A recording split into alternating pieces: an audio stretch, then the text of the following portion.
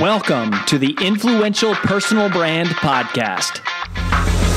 This is the place where you'll learn cutting-edge personal brand strategies from today's most recognizable influencers. We're going to teach you how to build a rock-solid reputation and then how to turn that reputation into revenue.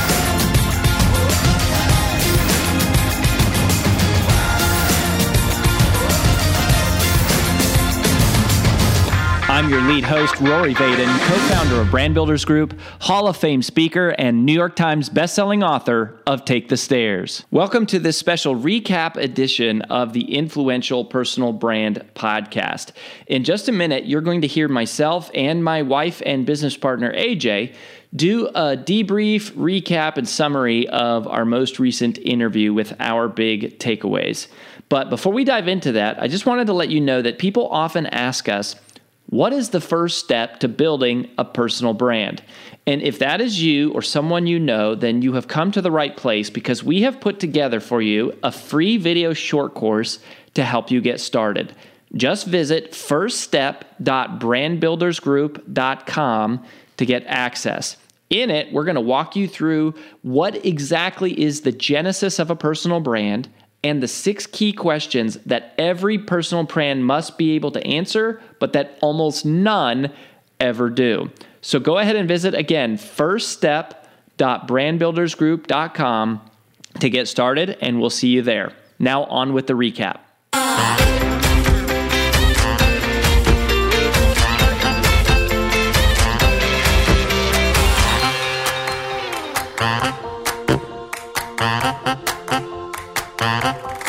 Hey, welcome to the special recap edition of the Influential Personal Brand Podcast. Although, I guess it's not necessarily a special recap. We do a recap after every episode. But one thing that is special is that my co-host and wife and our CEO, Brand Builders Group, AJ Vaden, is here with us today. She's been out for a couple of these.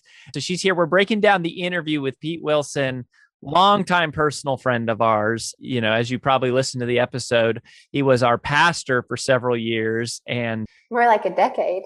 For a decade. Yeah. I mean, and what a powerful episode, AJ. Like, I was blown away. So I'll kick it over to you to share, some of your highlights. Yeah, honestly, there are so many good nuggets and one-liners, and it's hard not to just brag on the whole episode because of how much I really love Pete, but I will narrow it down to the 3 biggest ones I think that are really important. And so much of the whole episode is about reinvention. It's about where are you going next? And I just love that because I know so many of the people listening to this podcast are in some version of reinvention right now, right? It's you're leaving a previous career to start a new one, or you're doing this whole new thing that's really a passion or a calling on your heart, this mission, and it's new. And for others, you've been doing it for a long time, but now you want to talk about a new subject. And I just kind of feel like this is relevant because it touches every single person, no matter where you are. Maybe you're reinventing in your personal life, right? All these different stages of life that we go through, just by the nature of growing as humans, we are always reinventing. And so he said something earlier on in the interview that I just thought was so important. And he said, and I won't get it right, so I'm not going to try to quote this, but this is my paraphrased version. This is the concept, though. This is the concept. Yes. It's that the things that you think are blocking your path are not. Those are the things that create your path. That is your path. And I think so often, at least in my life, I think so often you see these huge barriers as the things that are preventing you from going to the next level or from doing the next thing, or in many times they're just excuses of why you can't, why there's not enough time or resources. And he's going, no, these are your path. The challenges and what you consider are the blockades, that is your path. That is your journey. And so it's not to try to avoid them. It's actually to lean into them, because that is the path. And whoever you're going to be on the other side is a part of this reinvention and this journey altogether. And I love that, because so often I think, at least for me, you want to avoid the pain. You want to try to sidestep it as much as possible. And all you want to see is progress. When in truth, so much of Pete's interview is like, no, it's not always forward motion. A lot of times it's backpedaling to figure out what direction you need to go in. And it's not always forward motion, but that doesn't mean you're not moving forward. It just means you're not feeling like you're not moving forward. But in truth, that is the process of reinvention to begin with. So I loved it. I thought it was just a cornerstone of the whole interview. Yeah, I wrote that down too. And I actually put the same note. I'm not exactly sure how he said this, but something about that the things that you think are blocking your path, they aren't blocking your path. They are the path. And like when I look at our life, me and you, and whether it's in business or personal, everything that has felt like, a challenge that's like, oh, this thing's in the way, like I got to get out of the way.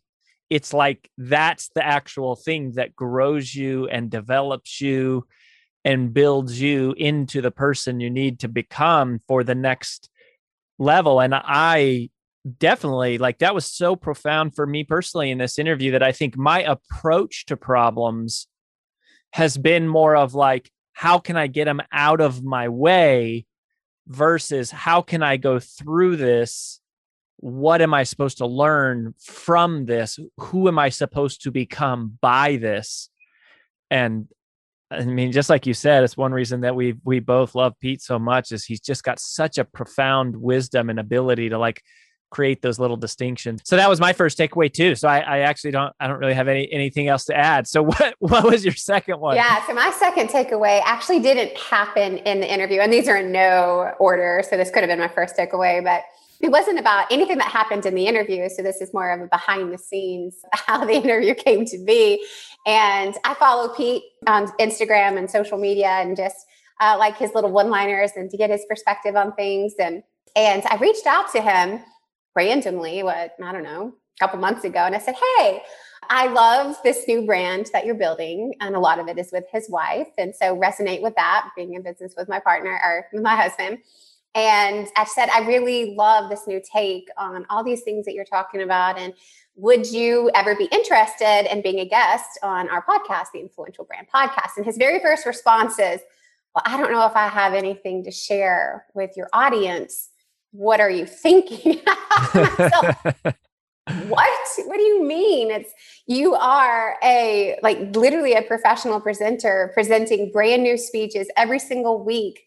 For almost 20 years, he did that on a weekly. It's like, you've got successful books, you've been on huge tours, you've been a part of these enormous conferences, and you've got this following, and you are reinventing. And didn't he speak at Woman of Faith conference? Yes, wasn't he one of that's a monster conference? And he's now got this podcast, and he's doing this whole personal brand thing, and he's got this coaching program. And I kind of thought to myself, what are you talking about?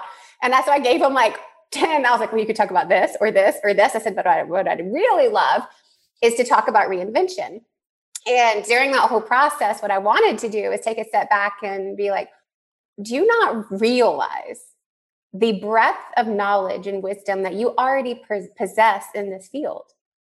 It's like, you have had multi-book publishing deals. You have spoken thousands of times to huge audiences.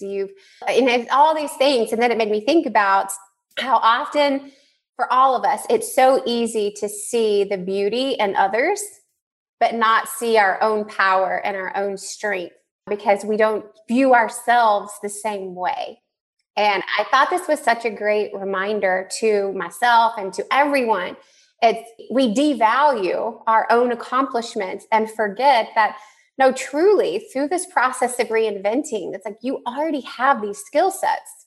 You already have the skill sets to produce great content, to interview people, to share a message, to do whatever it is you want to do. We just have to realign how we view the skills that we've accumulated over the years and apply them in a new way. That doesn't mean you don't have them. It just means they're being applied in new and different ways. And it got me thinking of some of our other clients who have said similar things of like, well, here I am, 30 years later in my career, in my mid 50s, and I'm starting over. And, Pete said this too. It's like, you're never starting over. Amen. It's like, you have spent 30 years growing into who you are that allows you to be exactly where you are. And it's like, no, we're not starting over. You may be starting a new thing, but you are not starting over. You can do this. You already have the skills to do it. And so often we don't see that in ourselves, but it's so easy to see it in the people around us. And it's like, sometimes I just wish if we could see ourselves the way that others see us, how much further along we would be in all of our dreams and all of our passions and all of our goals. And I think so much of that came out in not just Pete's interview, but even in my approach of getting him to be on the show was, there's at least 10 things I can think of immediately that would be so genuinely helpful for our audience. And just, again, I just thought to myself, how many of us live in that seat where it's like, I'm starting over. I don't know what to do. And it's like, no, you do. You just have to learn to apply those skills in a new way. But you know what to do and you can do it. You just got to get a different perspective on how to use the talents you already have. That's such a great perspective. That's the word. And thanks for sharing that, because I know you reached out to him. I wasn't even in the conversation. It was like on the calendar. I was like, oh, we're talking to Pete. That's so great. And that's so powerful. Hi, it's AJ Vaden, and thanks for listening to the Influential Personal Brand Podcast. Did you know that the ideas we share on the show are things we actually specialize in helping you implement? If you want to raise your public profile and turn your reputation into revenue, please visit freecall.brandbuildersgroup.com to sign up for a free brand strategy call with one of our personal brand strategists. Again, that's freecall.brandbuildersgroup.com to sign up for your free call. Talk to you soon.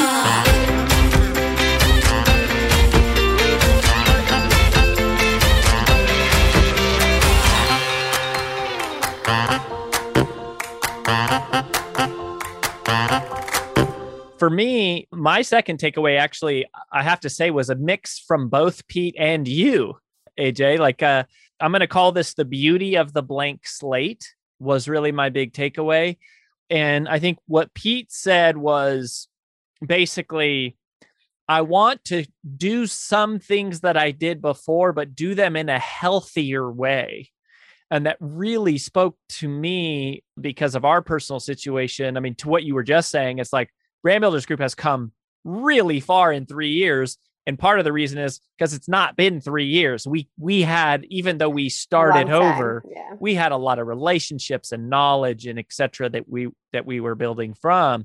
And then something that you said, it's kind of in this context of like just appreciating the beauty of the blank slate versus being scared by it or intimidated or frustrated by it, where you said, I didn't want the life I had before, so why do I miss it now?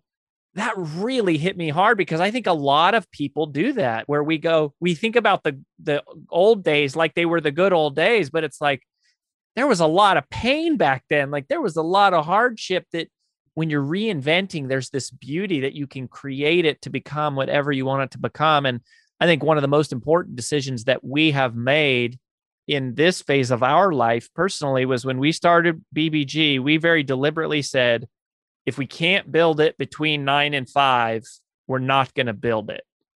Like we have to be able to build this business between the hours of like 9 and 5, and God gave us a couple kids to help hold us accountable to that. So that has helped. And for the most part, I don't know if I have been held so accountable to that.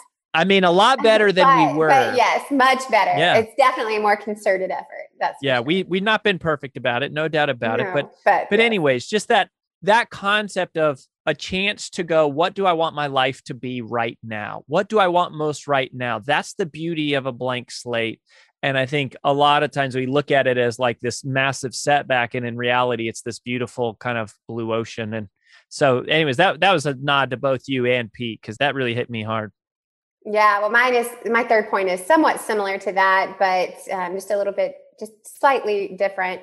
And one of the things that I thought was really important that he said that both, I think struck a chord with me, which is why it was my third point, was something along the lines of, I did so many things wrong before and was working 70 and 80-hour weeks and not getting enough quality family time and, putting work first and just all these different things. And it just stuck with me around like how often we do that and how all of a sudden our job becomes the number one thing in our life ahead of all others. But what if our job was really more of our calling? It was the mission that we were built for. It was a passion that we felt within us, where there was no real line between personal and professional because they were the same.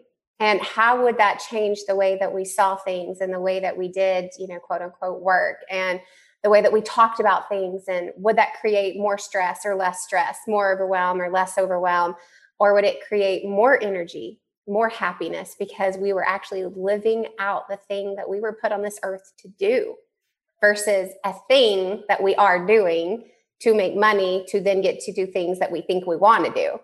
And it's something around what he said about the misprioritization of time and money and resources. And we've all been there. We've all done it in some regards. I spent 12 years of my life doing that. But if you really say no, it's like, this is my calling. This is what I felt like I was born to do in this world. Then would it really feel like work anymore? And it's like, how much more dedicated and relentless would we be to fulfilling that calling if that's how we really viewed it, versus I have this passion that I'm working on part-time on the side after hours. What would it look like if that was actually what you did all day, every day?